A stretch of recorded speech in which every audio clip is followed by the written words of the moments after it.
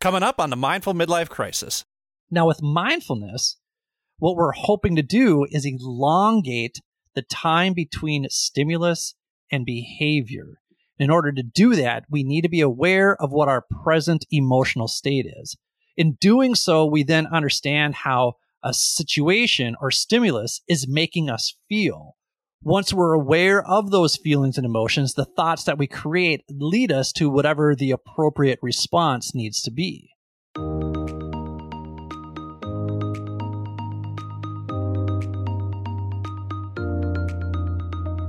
Welcome to the Mindful Midlife Crisis, a podcast for people navigating the complexities and possibilities of life's second half. I'm your host, Billy Lahr, an educator, personal trainer, meditation teacher, and overthinker who talks to experts who specialize in social and emotional learning, mindfulness, physical and emotional wellness, cultural awareness, finances, communication, relationships, dating, and parenting, all in an effort to help us better reflect, learn, and grow so we can live a more purpose-filled life. Take a deep breath, embrace the present, and journey with me through the Mindful Midlife Crisis.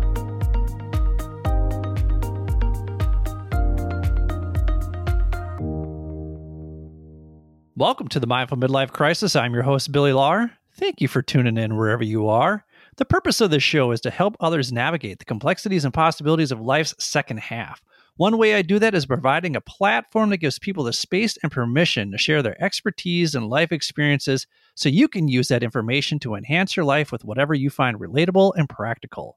I also share how cultivating my own daily mindfulness practice over the last 10 years has helped me navigate the trials, tribulations, and successes of my own midlife crisis, and I'm teaching you how to navigate life more mindfully through my virtual mindfulness sessions. My mindfulness practice has helped me process my ruminating thoughts, anxiety, and stress in a much healthier and productive way by reducing my emotional reactivity and impulsive behavior, which in turn has helped me improve my relationships and communication with others. And listen, as someone who's in the thick of a major midlife pivot right now, I also use these skills and resources to help me reflect, learn, and grow because, trust me, there are still days when I am a hot mess.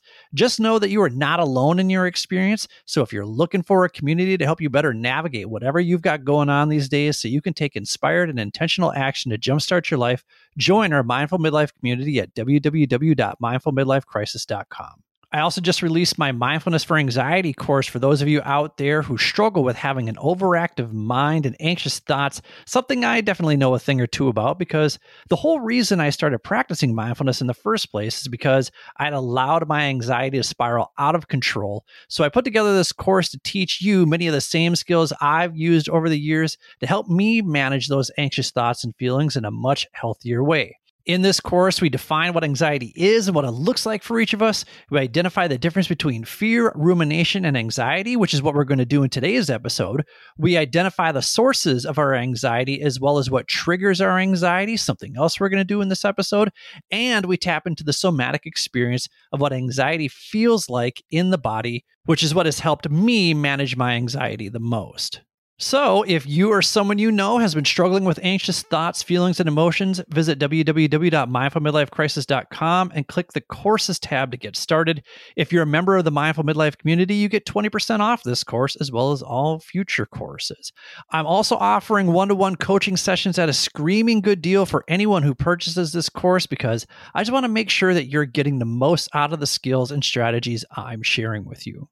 I am down to my final 12 days in Seoul, which also means this 2-year odyssey that I've been on is also about to come to a close. So as you can imagine, that's triggering some anxious thoughts, feelings, and emotions for me this week, which is fitting since last week we broke down what anxiety looks like, and I gave you some strategies around how to manage anxious thoughts, feelings, and emotions. So this week, I want to take a look at what triggers anxious thoughts, feelings, and emotions. But in order to do that, we first need to break down the difference between anxiety, fear, and everyday worry. So as I mentioned last week, anxiety is a general term for a heightened state of apprehension or unease, and is often accompanied by physical symptoms like increased heart rate, sweating, and a sense of impending doom. Anxiety tends to be future-oriented, with individuals worrying about what might happen and dwelling on potential negative outcomes. And when we're feeling anxious about something that happened in the past, that stems from rumination, which is essentially replaying an event or series of events from the past that you feel a certain way about. And it's usually an event that leads to some feeling of shame or guilt or embarrassment or regret. Mind you, all of those emotions are normal emotions, so we shouldn't be pushing them away. As I mentioned last week, we should be leaning into those emotions, experience them for what they are, process them, and then let them go so you can move forward. So the more we do that, the better we get at processing difficult emotions. And if you're like, that doesn't make any sense, why would I want to sit with uncomfortable emotions? Check out episode 19 of the Jordan Harbinger Show with Denise Scholl, who talks about how to turn bad emotions into good decisions. And if you're a fan of the show Billions, Denise Scholl is actually the character Wendy is based on. And she and Jordan have a fascinating conversation. And if you're like, who the hell is Jordan Harbinger? Why do you always talk about him? Go back to episode 80 of this podcast, where Jordan and I have a conversation about how to avoid toxic self-help advice. Now, when it comes to fear, we're talking about an immediate emotional response to a perceived threat in the present moment. Fear triggers our amygdala, which controls the fight, flight, or fright response in our brain.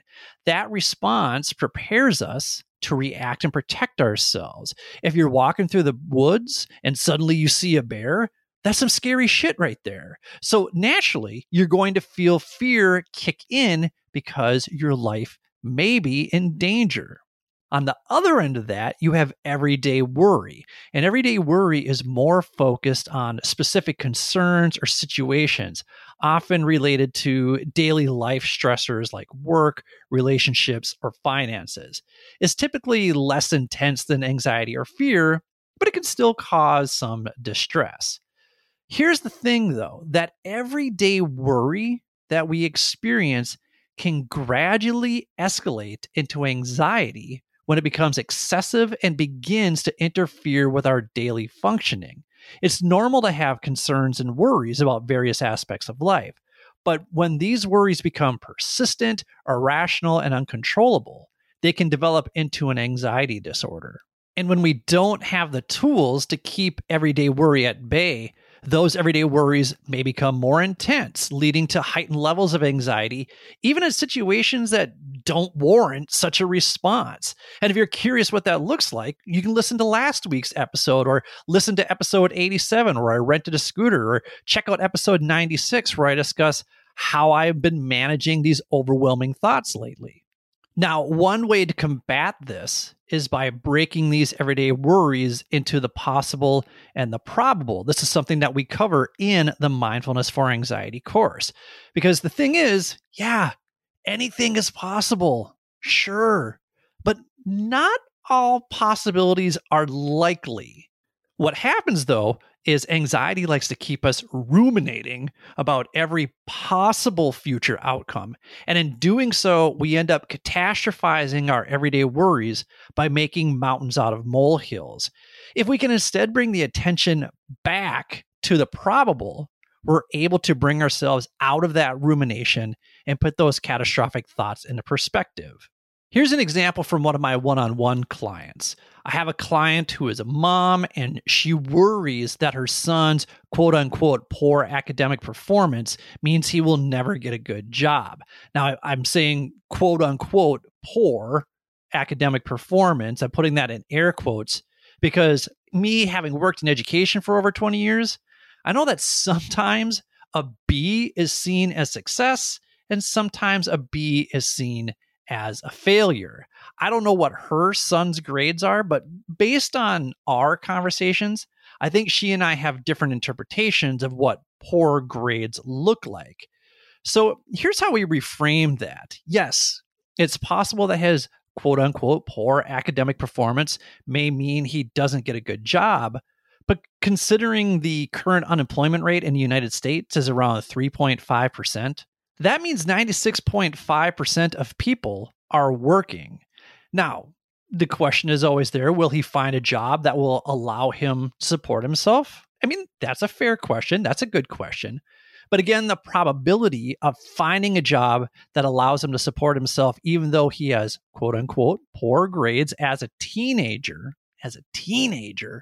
is higher than the possibility of him going jobless or being jobless and having to live under mom's roof for the rest of his life. Not only that, but I recently met this young man, and he is without a doubt one of the most charismatic and engaging people I've ever met. And I don't mean one of the most charismatic and engaging teenagers I've ever met. I mean one of the most engaging and charismatic people. He has this natural ability to start a conversation with people, and he asks questions in a very curious and genuine way. He's extremely self-reflective, and based on some of the stories his mom tells me about him, he is incredibly self-aware, and his emotional intelligence is off the charts for a teenager, even more so than some adults. And in fact, it doesn't surprise me that school isn't the priority for him because he's already thinking bigger. It's almost as if school is getting in his way. But you know what? That's a part of life. And as our friend Tom Cody from episodes 10 and 35 likes to say, if you can't get out of it, get into it. So her son is making the most of his time at school by making connections and learning from his experiences, both the good and the bad. But he's processing those in a very self-aware, self-reflective manner. So together, I was able to help her reframe her anxiety around her son's academic performance to see the probability rather than linger in the negative possibilities. Another useful separation when it comes to what triggers our anxieties is this. Our thoughts are not the same as our feelings. They seem so similar that we confuse them for each other, but feelings are emotional states aligned with physical responses in the body, whereas thoughts are interpretations and ideas. You may feel upset because you got into an argument with your partner or your child this morning, which might generate the thought of, we never get along anymore, which then creates this emotion, it creates this feeling within you, and then you start having more thoughts, and those begin to spiral, those begin to escalate. So it becomes this vicious cycle. Maybe you feel nervous about your son or daughter getting to a specific school, which generates the thought of, my child's future depends on this outcome. Now, with mindfulness, what we're hoping to do is elongate the time between stimulus and behavior. In order to do that, we need to be aware of what our present emotional state is. In doing so, we then understand how a situation or stimulus is making us feel. Once we're aware of those feelings and emotions, the thoughts that we create lead us to whatever the appropriate response needs to be. So what you're doing is this. First, you experience the stimulus. And before you react, you pause and ask yourself, what am I feeling in this moment? And then you ask yourself, how are these feelings affecting the way I'm seeing or thinking about this situation? Then you move to, based on this, what's my best course of action to ensure the best possible result? Then you respond with your action. And if you're like, well, that sounds like it's taken a really long time. Sometimes I need to make a quick decision like that, a snap decision. The thing is, the brain is pretty efficient, especially if we've taken time to train the brain to respond in this way. It will certainly take time to reprogram our brain, but the more time we spend in awareness around what our current emotional state is, especially if we're proactive in doing this before going into some potentially stress-inducing stimuli, then we're able to track how that stimuli is impacting the way we think, which in turn determines if we're being impulsive, reactive, or responsive, with the goal being more responsive. Let me give you a perfect example from back in the day when I was a dean. So there was a student, I can't remember if I've told this story before. I tell a lot of stories, but maybe you haven't heard this story before, so I'm going to tell it again. And if you have heard this story, it's a good refresher for you. So, so remember I had a student and he was skipping class and he definitely should not have been skipping class because he was failing a lot of his classes. I think he was either a junior or a senior. He was in jeopardy of not graduating. And I was out kind of just doing rounds or whatever.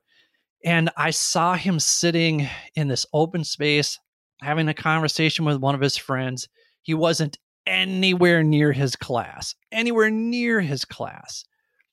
I was like, come with me to my office right now. And I was fuming because I've had this conversation with him a dozen times. Fuming.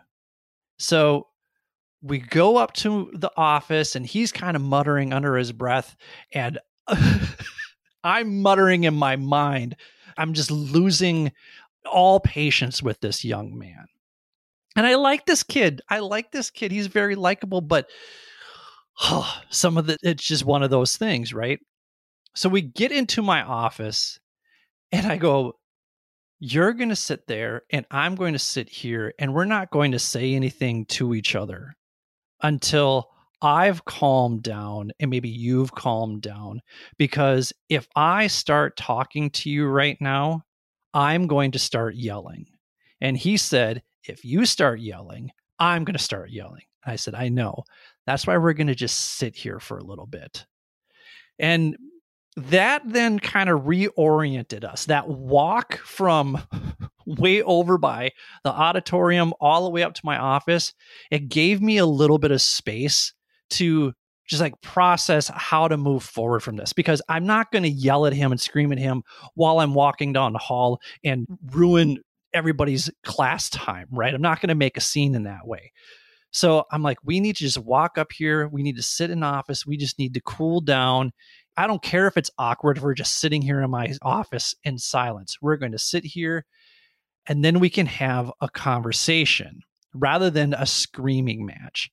And listen, I was still upset. I knew I was upset, but because I knew I was bringing that emotion into it, I had the opportunity to say, how do you want to respond even though you are angry? I was not suppressing my anger. I was still livid. But how that anger showed up was different and it was more productive. And we were actually able to have a conversation rather than a screaming match.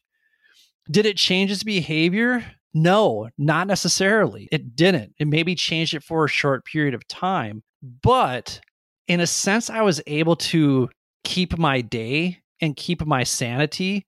And had I screamed at him, and we screamed at each other, that might have completely ruined that relationship. So it was good that we were able just to take a space, recognize that we're both pretty heated. So let's just let it simmer a little bit. Doesn't mean that we're suppressing that anger, but it just means that we're letting it simmer. We're aware that we're angry. And so now we can have a conversation. And the thing is, you can have conversations when you're feeling emotional. But the thing is, creating that space allows us to respond, and it allows us to actually hear what the other person is saying. So now we have a better understanding of how anxiety differs from fear and everyday worry. Not only that, but I've given you a few tools to use when it comes to separating anxious thoughts into the possible and the probable, so you're able to reduce the amount of catastrophizing you're doing.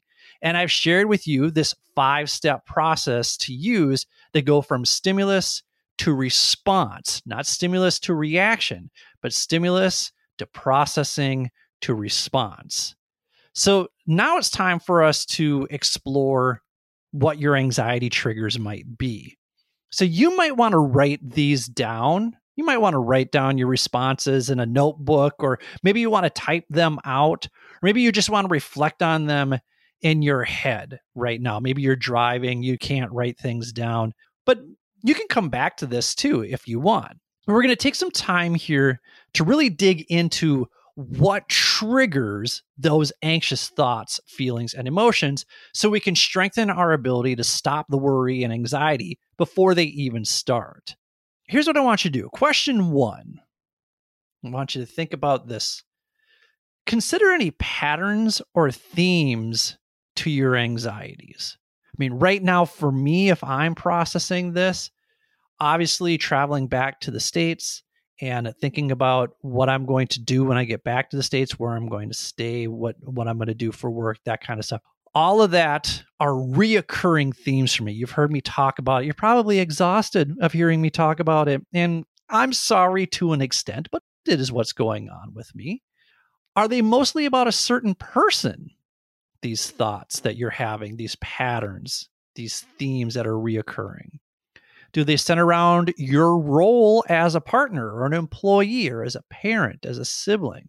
Are they about a particular issue like finances, work, parenting, time, money? So what are the reoccurring themes? What do you find yourself ruminating? What do you find yourself thinking about somewhere in the future? Or are you traveling to the past? Just choose one.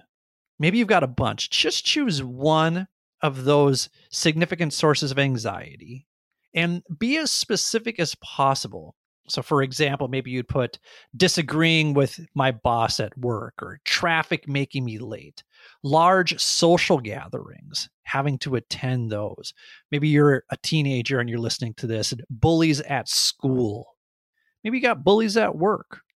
So what reminds you of this worry? Are there things that pop up? Are there thoughts that you have? Are there scenarios? What are the people, places, or things that remind you of this worry? And again, be as specific as possible about the objects, the words, the sounds, the memories, the places, the people who all contribute to bringing this anxiety to mind. Is there a particular time of the day when this anxiety seems to peak? Is there a particular day of the week? I remember for me, I used to have the Sunday scaries, and I'm sure a lot of people can relate to that. So like 10 years ago, when I was really, really struggling, when I was at the bottom of the barrel, like Sundays, I could not sleep. I could not fall asleep because I was like, oh my God, I got 5 more days of this hell before the next weekend comes around. And it's not a healthy way to live. So Sundays were absolutely the worst for me. It just crushed my soul to think about having to go back to work for another week. And then what makes this anxiety worse? So are there things that exacerbate the anxiety? And for me, it was just the continued rumination where I would catastrophize things, or I would I would have these conversations in my head with other people and let those impact me.